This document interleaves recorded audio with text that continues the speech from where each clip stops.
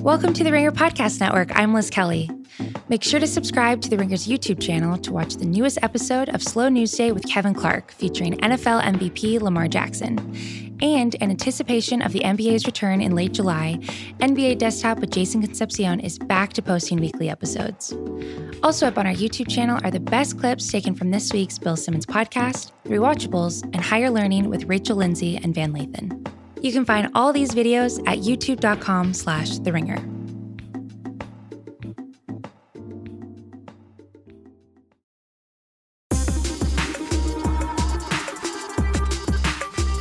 Welcome to Jam Session. I'm Juliette Littman. I'm Amanda Dobbins. It's book report week. We're going to talk about books. It's summer reading. It's technically summer now, right? Yes, I believe it just happened. We've passed the summer equinox, whatever it might be called. And we're headed towards the shortest day of the year. We've passed the longest. Man, do I love the late sunsets. That's so depressing. You're one of those people who reaches the end of the longest day of the year and doesn't miss it. There's a Gatsby line about that, right? Isn't Daisy like at some point like, don't you always wait for the longest day of the year and miss it or whatever? And then you're one of those people who's like, now things are getting shorter and life's over. I just feel like it should be in July. It's in June. It just happened. But I just feel like it should be a day in July. In my head, the longest day of the year should be in July, but that's just me. Okay. I mean, many of the longest days of the year are in July, if you want to think about it that way. That's true. That's true. Okay. Good point. It is summer. We did this last summer. It was quite fun. I think we're going to go over some books that we are reading, recommend, would like to read, etc. I think we should start with a shared passion, which we haven't discussed, and I'm curious to, based on our conversation last week on this podcast. We both read The Air Affair, which is the sequel to The Royal We by Heather Cox and Jessica Morgan. And I was delighted to be thrust back into the world of Bex, and in her inner monologue. This is the follow-up to like the first one, The Royal We, is about like a fictionalized tale of Will and Kate getting married, and this is like a fictionalized tale of what happens after. Yes, that's true. So the one interesting note, which is a great way to start this whole conversation, because I want to talk about The Air Affair, and I also want to talk about Royal Holiday by Jasmine Guillory, which is yet another royal adjacent romance rom-com novel that I've read in the past few months. So it is a Will and The Royal We, which you and I both loved, is a Will and Kate story, except that the Kate character is an American. It's a Will and Kate story that turned out to have a lot of Meghan and Harry in it. Yes, and it happened before Meghan and Harry, and then Meghan and Harry and real life kind of caught up to the Royal We. And then, quite frankly, real life got, I don't want to say more interesting, but it had its own plot line. And so I couldn't help but going into The Air Affair, which I just was so anticipating, as evidenced by a recent episode, or I think it was the holiday episode of this podcast, yes, when you let me know there was a sequel, and I just started squawking on the podcast. But I realized that I did think it would have more Harry and Meghan in it, just because of the way that the Royal We kind of related to real life and also predicted some of what happened. And we're not going to spoil too much because this book isn't out until July. But it's not Meghan and Harry part 2. How about that? It's certainly not. No, it's very much about this couple, Bex, and I just call him Will in my head, but his name is Nick. Bex and Nick, and about producing an heir. And there's a lot of twists and turns. The queen figure, whose name is Eleanor, I believe, in the book, she plays a prominent role. I enjoy her. It was interesting. It was very plot heavy. It does, because it doesn't follow the same beats of like of Will and Kate's relationship as the first one does, because like that one they meet in university and then they date and they get photographed and then they end up together. Like it had a real blueprint it was building upon. This one just goes off the history script quite a bit, so it was a lot of twists and turns. I was so happy to be thrust back in the world, though I didn't like the book quite as much. But now I think about it, as we both have sort of like backed off our royal watching and feel a lot more sour about them in the wake of all of the racism against Meghan that is just impossible to deny or ignore or discount, the horrible Prince Andrew situation as it relates to his complicity, if not active participation with Jeffrey Epstein, and just sort of like our inability to have fun with the idea of monarchy any further. Sure. It's hard to be like, great stuff. I was going to add the pointlessness of the monarchy as like a residual effect of, empire, which is just like sort of, ridiculous, and kind of no logical person could defend it, I think, if you're really getting into principles. That said, I read that book and loved it and was very happy to be back. And in the Heir Affairs world, and really what I think Heather Cox and Jessica Morgan do best, both in the Royal We and the Heir Affair, is kind of create that, put you in that world, and all of the supporting characters and a lot of the ridiculousness of the protocol and the, you have to wear stockings and you got to do this, that, and the other thing. It's very evocative the way that they write it, and it is fun. So again, I'm not going to deny that it has lost all its appeal to me. I think we have to be like honest about it. But I wanted to bring up the Royal Holiday because I thought it's an interesting contrast in a lot of ways to Heir Affair, and I know that you haven't read it, so I'm not going to spoil it for other people. Okay, but so I really want to though, and I also love the cover. Yeah, it's great. I'm holding it up for Juliet on Zoom. Like the rest of you can see this. Like I'm on, the Today Show or not, but I'm not. So Royal Holiday is by Jasmine Guillory, who is like a recent, like very popular romance novelist. I read her book, The Wedding Date, which I also recommend. But she's written several. I think The Proposal was another big success for her. And Royal Holiday came out fall 2019.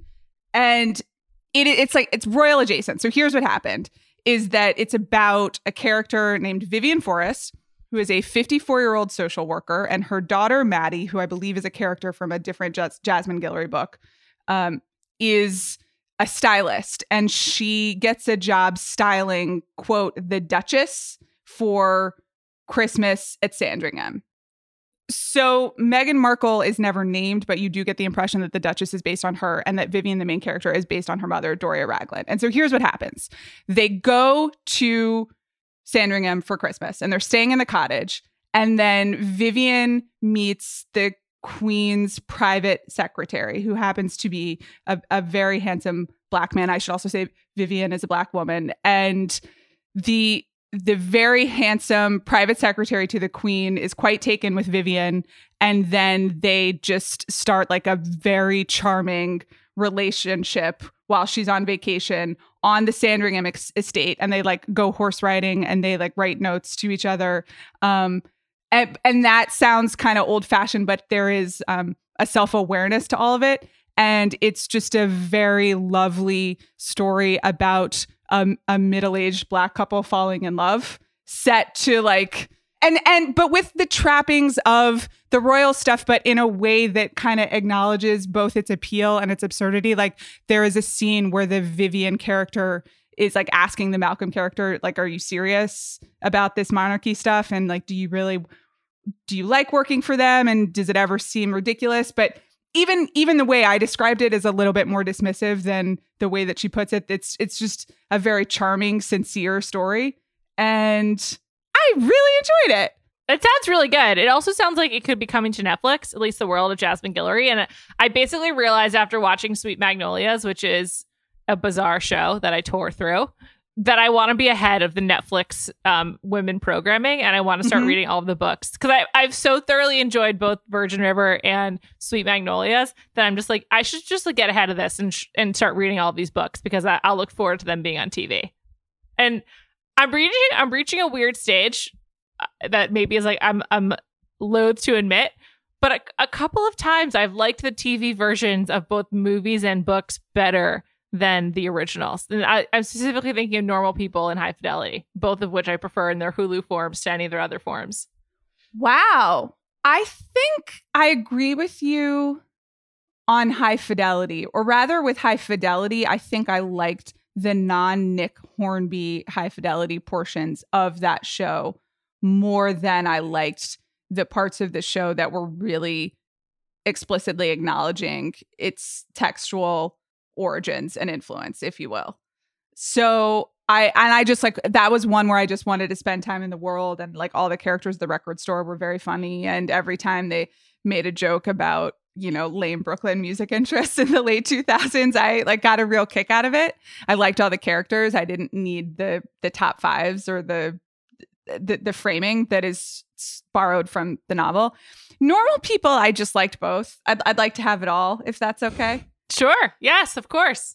But I think like both in the case of Royal Holiday and Air Affair, it was about just spending time in the world a little bit, and also kind of the tone, especially Royal Holiday, which was just so not even earnest, because there are jokes and it's funny and it's like, and it is well observed, but it's just these two people immediately like each other and they fall in love. And it's kind of a traditional, or not a romance novel, or though I think that's unfair because, you know, romance novel has all of these loaded associations with it, but it's just kind of like these two people fall in love and then they got to figure out how to make it work.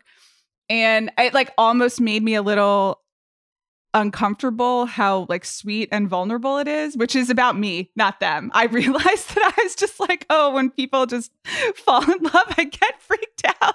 I don't know what to say about that. But otherwise, it was just nice being around them, because it's like, this is what you want to be around, right? Like two people sure on a great vacation, find each other, mutually respectful relationship. There are some hiccups. I mean, it's not without tension. That's what a relationship is about. But yeah, I just kind of want to spend time around everybody. And I think that can work both in a novel format or in the TV movie format. I think also you keep hitting on something that like writers like Heather and Jessica and Jasmine don't often get credit for. It's usually given to men, but like world building is a hugely compelling part of reading a book and like being a part of a book series. And I think Netflix is actually trying to realize that with their series choices as they adapt books and whatnot. And it's cool when they're like these really expansive worlds are, you know, in these books that you could just have multiples of. And like these types of writers don't get credit for it, but they should, you know? And by these types, I mean women who write massively popular books. Like for some reason, it's not given the same prestige as Game of Thrones. Totally. That's exactly what I was going to say. Yeah, you hear about like world building. Yeah. It's not that different. Agree. And I agree. I want to be in these worlds. Like I like actively want to spend time I'm going to buy like all the Jasmine Guillory books immediately after this podcast. It sounds great. They really are. And, you know, the others I believe are set kind of not in the royal world, which is possibly good, because even as we were talking about like world building and like worlds you want to be a part of, like the two novels we're talking about are both like set in the royal adjacent. Well, I was going to say, it's way more palatable when it's fake, right? Like it's way more palatable when it's like based on familiar ideas, but it's not real and you're not confronted with this awful royal family. I will say like Princess Michael of Kent does not appear in the Royal Affair, the Royal We or the Air Affair. I think that's true, though. Like, I do think part of the appeal of both of them is that it's like borrowing on things that we know. There's a scene in the Royal Holiday because it is like basic Christmas. So on Christmas morning, they like are having coffee and the daughter character is just obsessively updating her Instagram, waiting for the pictures from the Sandringham Walk to show up because that's her job and she wants to make sure everything looks okay.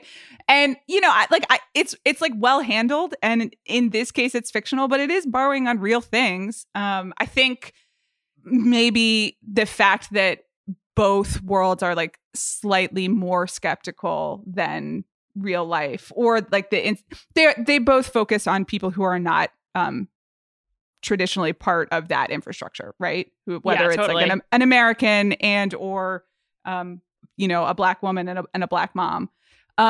So there is a bit of an outsider fascination to it that maybe helps you feel a little bit better. But, you know, I don't know. I'm just trying to be conscious of the fact that these things are still interesting to me, even though I know that it's bad for me in the world. And I because I think a lot of people are going to feel that way. I don't think that we're suddenly like that all royal coverage is going to go away. Totally. That's not going to happen. And So I'm trying to think about the influence and keep talking about it. But I recommend both books.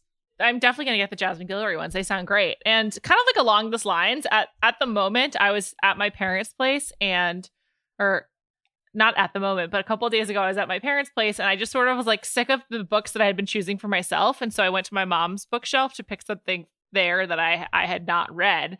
And I picked a book that like I had been looking at for a long time, but never read. And I picked Old Filth by Jane Gardam. Have you read that? No, I haven't. It's a Europa book, and it's part of like a whole trilogy. And it's kind of, and so Old Filth is this guy's what he goes by, but Filth stands for failed in London, try Hong Kong. Oh God. And it's about like basically a English lawyer who leaves Hong Kong and returns to England, and like I'm only like 60 pages in, and he's like very grumpy, and the book has been compared to like modern Dickens, and I'm really enjoying it, but it definitely like relies on sort of old tropes of like English nobility and manners in a way that I know that just like the books that I've chosen to read, I've come to sort of romanticize in my head. And so it's been really interesting to read as I'm like have all these new opinions on the royal family and whatnot. And I really enjoy the prose, and I'm enjoying it. And I think it's like a fairly celebrated book. But I do think that it like kind of plays off of ideas of colonialism that it's definitely like disparaging, but also relies on them to kind of have some kind of dialogue. And so it's just interesting. It's an interesting book for the moment. I do like it. I think you would like it as well, Amanda. Also, Old Filth is really funny. No, it sounds really interesting. As you were talking, it reminded me of another book that's on my list. I have like a extended list of books here just because I don't know. That's all I've been doing is reading. I haven't read all of these in the last week. I just want to be clear. I'm not, this is like a collection over the last several months, and I sometimes reading some of them simultaneously. But, you know, one book in terms of relying on old colonialist tropes and just kind of a vision of England that is definitely no longer applicable is a book that was recommended to me by Camilla Parker Bowles. So we'll be really honest about our influences and how we're thinking about them. And, you know, I talked about this before. This is a book called The Light Years, which is the first in a series of what turned out to be 5 novels by Elizabeth Jane Howard. They were published in the 90s, and the collectively they're called the Cazalet Chronicles, and it's about an upper middle class British family on the eve of World War II, or at least that's in book 1. I'm assuming that the war happens at some point. I've only read the first book, and I will be completely honest, I really enjoyed this book. It was like Downton Abbey Redux, and you know, and it has that same. It is concerned both with the family itself, and then also, you know, the staff. It has the upstairs downstairs quality to it, which again is, you know, now like a strange artifact, but definitely a genre of fiction and of movies and TV that I have consumed a lot of over the past years. It's definitely immersive, and in terms of just you pick up a book and suddenly you're in another world. It works, and that is something that I've been looking for a lot in reading and in all types of entertainment, as we were discussing. If you want to be in that world, or if that's the world you want to escape to, is an ongoing question, and I am definitely thinking about it. I do think it's smart. I can't say that it's critiquing as much as it sounds like Old Filth is, and that's something to be aware of. But you know, if that's appealing to you, or if it's like, you know, if it's appealing to your mom, it seems like it would be a great book to do with like a mom book club or a grandma book club, if that makes any sense. Yeah, totally. Yeah. Although I don't know what happens in books 2 through 5. I think at some point probably World War II starts, and that gets a little bit grittier, I would guess. Sounds great. I'm really happy for you and your reading choices. I feel like they're hitting the spot for you. They are. Can I give you some more? Yeah. And by the way, I think completely genuinely, I'm like jealous. Thank you. I just feel like I haven't found my, like, I'm enjoying Old Filth a lot. And it's like the first book I've really enjoyed since I read The Air Fair a couple months ago. And it's just like, sometimes it's hard to find your reading groove. And, you know, you got to zig when people are zagging. No, it's true. And there are so many books that you read that you don't have that electric feeling of like, oh, I want to be in this world. Like this is going to sound really sad. And this is kind of like the most only child Amanda thing I've said in some time. But when a book is really good, I do have that feeling of like, oh, I get to go visit my friends again later. And I felt that way and I felt that way when I was reading Wolf Hall, which I've talked about at great length. I'm really sorry to everyone who had to listen to it. But again, I really recommend Wolf Hall. I read book 2 as well. I got it. Book 3's on the list. But that just feeling of, oh, I want to go spend time in this place. And it can be the, Sandringham estate as explained in Royal Holiday. There's just a lot of scones in that book also. Now I just really want a scone. Or it can be Wolf Hall, which is about the English Reformation. I actually didn't want to like myself teleport to that world. Tough times to live in. Yeah, totally. This reminds me of one of my favorite movie quotes from my favorite movie, other than You've Got Mail, Almost Famous. This is what, and I've been missing bookstores a lot, so I've been thinking about this a lot. Like recently, I've just been like, all I fucking want to do is browse in a bookstore for 45 minutes with the air conditioning and have no one talk to me. I just want to browse in a bookstore. And it made me think of the Penny Lane quote where she says, if you ever get lonely, just go to the record store and visit your friends. And that's so true for people who love music, and bookstores for people who love books. It really is true. I identify it so much. There's so much like possibility when you're standing in a bookstore, and you can go anywhere. Am I like a Hallmark employee now? I don't know what that is, but I definitely feel that way. And it's the novels for me are still kind of just the most immersive, escapist. Like my mind doesn't turn off in any other way, in the way that it turns off when I'm reading a book or like focuses in on something. Totally. So that's where I am. Let's take a trip back to our youth with some more of your picks. Yes. Okay. So I'm reading a few books simultaneously right now, and we'll come back to the grown-up book later. But I woke up, I must have had a weird dream. I couldn't really tell you. I woke up this weekend and I was like, what I need to do right now is reread From the Mixed Up Files of Mrs. Basil E. Frankweiler by E.L. Konigsberg, which is one of the iconic children's or young adult books of the past 50 years. It was published in 1967 and still rules. If you have not read this book, I'll give you a brief synopsis. It is about 2 children, Claudia and her little brother Jamie, who run away to the Metropolitan Museum of Art. And they sleep in the Metropolitan Museum of Art. They pick a very fancy bed and they hide in the bathroom stalls during closing time. And they just want to have an adventure, and that's where they choose to go. And this book just really, really had an impression on young Amanda Dobbins. Same. Well, yeah, and I know it's important to you, and as someone who actually did have access to the Metropolitan Museum of Art as a child, did you ever try to do this? I definitely thought about it. I didn't try. I used to take art classes at the Met with my mom on Saturday mornings when I was like 6. And just like always went to the museum a lot. One of my primary COVID concerns is when and how the Met will be able to open. And our friend Wesley Morris suggested to me that perhaps they'd have to sell some art, which I just found to be so scandalizing. And so I didn't ever try to, but the Met was just the definition of a hallowed hall for me from a very, very young age. And so I also really love this book. Also, I believe they run away. They live in Westchester, right? And they run away into the city. Yes. Yeah. And that also just really resonated.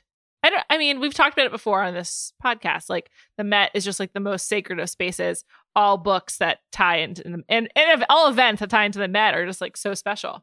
Yes, I agree with that. I was trying to think, and I do think I read it at such a young age that probably this idea of, because when they go to the Met, it is a very savvy logistical choice because there is like furniture and, lots of places for them to hide. But Claudia, the main character, really makes a point of like learning things and wanting to have an adventure and wanting a life outside of like her like small kid life. That's basically ultimately her justification. And I think I like really related to that as a little kid. And like, that's possibly the reason that I wanted to live in New York when I was older, and how you see, like, how you understand what an adventure is and like what you're supposed to do with a life. It was like actually very moving to reread this, because I don't think I'd reread it since I was like very young. But I do also think, and when I was little, I took it quite literally. My parents like made me take the violin when I was really small, and I didn't like it and it didn't stick, but I had a tiny violin case. I definitely remember running away to our backyard with the violin case stuffed with items in it. Hilarious. And then also a duffel bag full of books that was like heavier than I was. So I was really bad at running away, not a planner like Claudia, but still really influenced. So I recommend that if you haven't read it. It's just you can read it in a day, and it's very smart and sophisticated. It's like written for children, but it is definitely also written for adults. But then, because I was just in a groove, I was looking at our bookshelves and I found another book by E.L. Konigsberg that was very influential for me growing up. And Juliet, I think is also important to you. Am I wrong about that? I liked it, but it was my second favorite after. Well, yeah, obviously. I mean, no, I'm sorry. I mean, saying it was my third. It was not even my second favorite.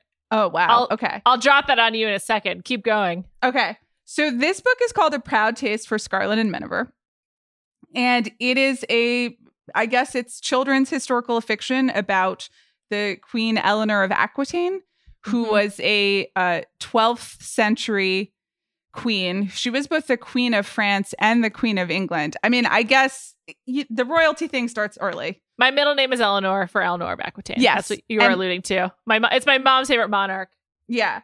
And again, I guess blame the people who gave me books growing up for the monarchy thing, because here we are. And I was fascinated with this definitely because it's about Eleanor of Aquitaine's life and how she navigated. Well, it's about a lot of things. I mean, it's definitely about being queens, and there are definitely lots of kings and all of that stuff. It's also, again, for children.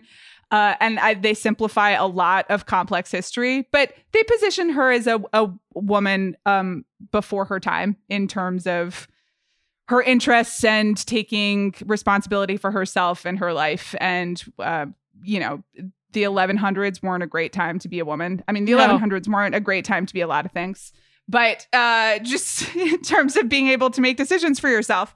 So that's what the book is about. And and it's also about European history. I was telling Juliet and our producer Erica this before we started recording. I found like my elementary school copy of it. I just had it on my bookshelf, and I just didn't know how to underline books apparently when I read this. And it has the most random sentences, not even whole sentences. Like I would just, at one point, of Aquitaine is underlined here on the first page, like with no context. I had no idea how to underline, but it's very sweet. And if you're interested in this, I recommend this book. What's your favorite E.L. Konigsberg book? After number 2, of course, there's a clear number 1.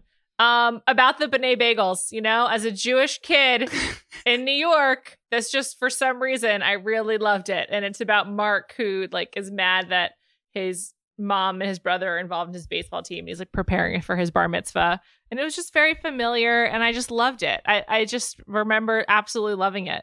Didn't have the same wide world of either of the other 2 E.L. Konigsberg's books we mentioned, but I was really into them. As a child, my mother really encouraged me to write to my favorite authors. And so I also wrote to E.L. Konigsberg, and she sure wrote back, I can tell you. But like I wrote, every time I liked a book as a kid, I wrote to the author to tell them and to like ask questions. That it like makes my heart hurt in like a very nice way. Like I just imagining tiny Juliet, and also would love to see those letters. Do you remember what she wrote back? I think it was like, thank you. It was very sweet. I think I asked like specific questions about the B'nai Bagels. And so she answered. And I think it like came with stickers as well. It was really sweet. You should write to your heroes as a kid, because not as an adult. As an adult, they'll let you down. But as a kid, it's usually a good experience, I think. I just think that's also such a nice suggestion by your mother in order to get you like engaging with the books. And that like it makes sense that you were asking specific questions of the authors at a young age. Like I can see that translated to your adult life in like a nice way. That's really lovely. Yeah, I was so happy when she wrote back. And it may have come, like, I think I sent it to the publisher and then, I don't know. But I was just so happy when she wrote back. It really meant a lot to me. I don't know. Writers, it's like when a writer who's created something you truly love, and I think people have this for, like, if you love different kinds of art, like, if the creators you worship turn out to be, like, humane and decent, it's just such an incredible thrill. I think that's one of the reasons why Lin-Manuel Miranda feels like such a miracle, is because he is, like, so mega talented and now famous, and he feels like the most decent and humane person on the radio in New York. He does these radio ads for like just calling an elderly person just to, like, have so they can, like, have connection, and it's, like, so sweet. It's, like, really overwhelming and really just, like, so decent. This is a great segue to a book that I'm reading now, and an adult author, and engaging with the author and the people behind the book. Though I don't know this person, and I have not written this person a letter. Maybe I should. Anyway, I am reading The Vanishing Half by Brit Bennett right now. In addition to reading children's books, I am reading a book for adults. This is the big book right now. It's debuted at #1 on the New York Times bestseller list, and it was, like, a Good Morning America pick. And I will give a very brief summary, though I don't want to spoil it, because one of the things that Brit Bennett does very well is just has a lot of plot, and she has ideas along with her plot, but you kind of things start and then they keep going. Okay, so the basic plot is just that it's about twin sisters who grew up in a small southern black town in the 60s, and then they run away as teenagers. And then the book picks up, and one returned to the town with her black daughter, and the other sister is passing as a white woman in a different town. And so it becomes about what happens next, really. And obviously, it's part of, like, the long tradition of passing literature, and about race, and about a lot of things that were happening in the 60s and are still happening now. And it is also just, like, really plotty.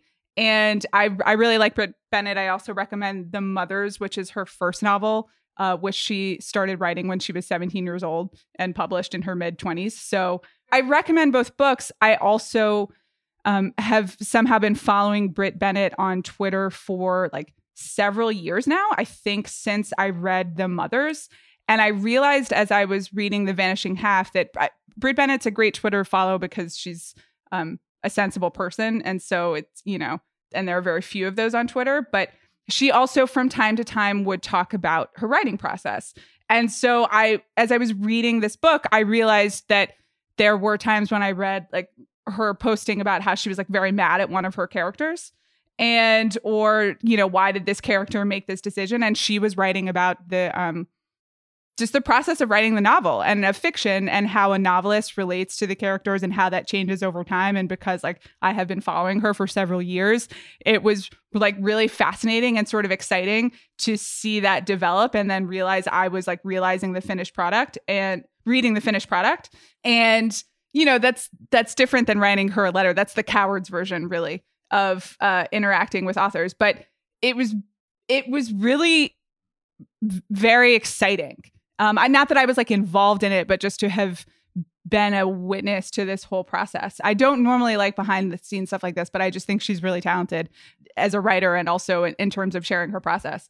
So I recommend both books, and I recommend following her on Twitter because I think she's working on another novel.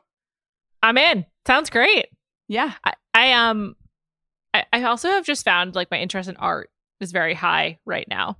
Like, just as, like, a reaction to the pace of news. I think that, like, sort of the creative worlds of art and letters feels very appealing to me at the moment. Mm-hmm. Yes. I don't know. That and The Floor is Lava, which I'm not sure if you're aware of, on Netflix. I know the title. Do you want to tell me about it?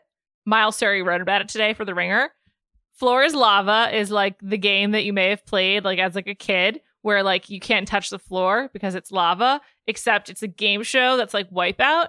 So it's like they have, like, orange water in this room, essentially, like, just, like, And if you fall into the water, and you have to like jump from like random furniture to like get to the end. It's an obstacle course and you can't fall in the water, but it's called Floor is Lava. It's like the latest, dumbest thing from Netflix. And I absolutely love it. I watched 2 episodes yesterday and it was delightful and like relaxing. So is it like in studio? Yes. It's like kind of an adult Nickelodeon game show. The best way I can describe it is Wipeout meets Legends of the Hidden Temple meets Netflix meets like game show. It's really weird. It's kind of like Double Dare vibes as well. Okay. Double Dare and Legends of the Hidden Temple are both things I know what you're talking about. I confess, like, do I know what Wipeout is? I'm sure you've seen it in passing on like Saturday night on ABC for like 30 seconds.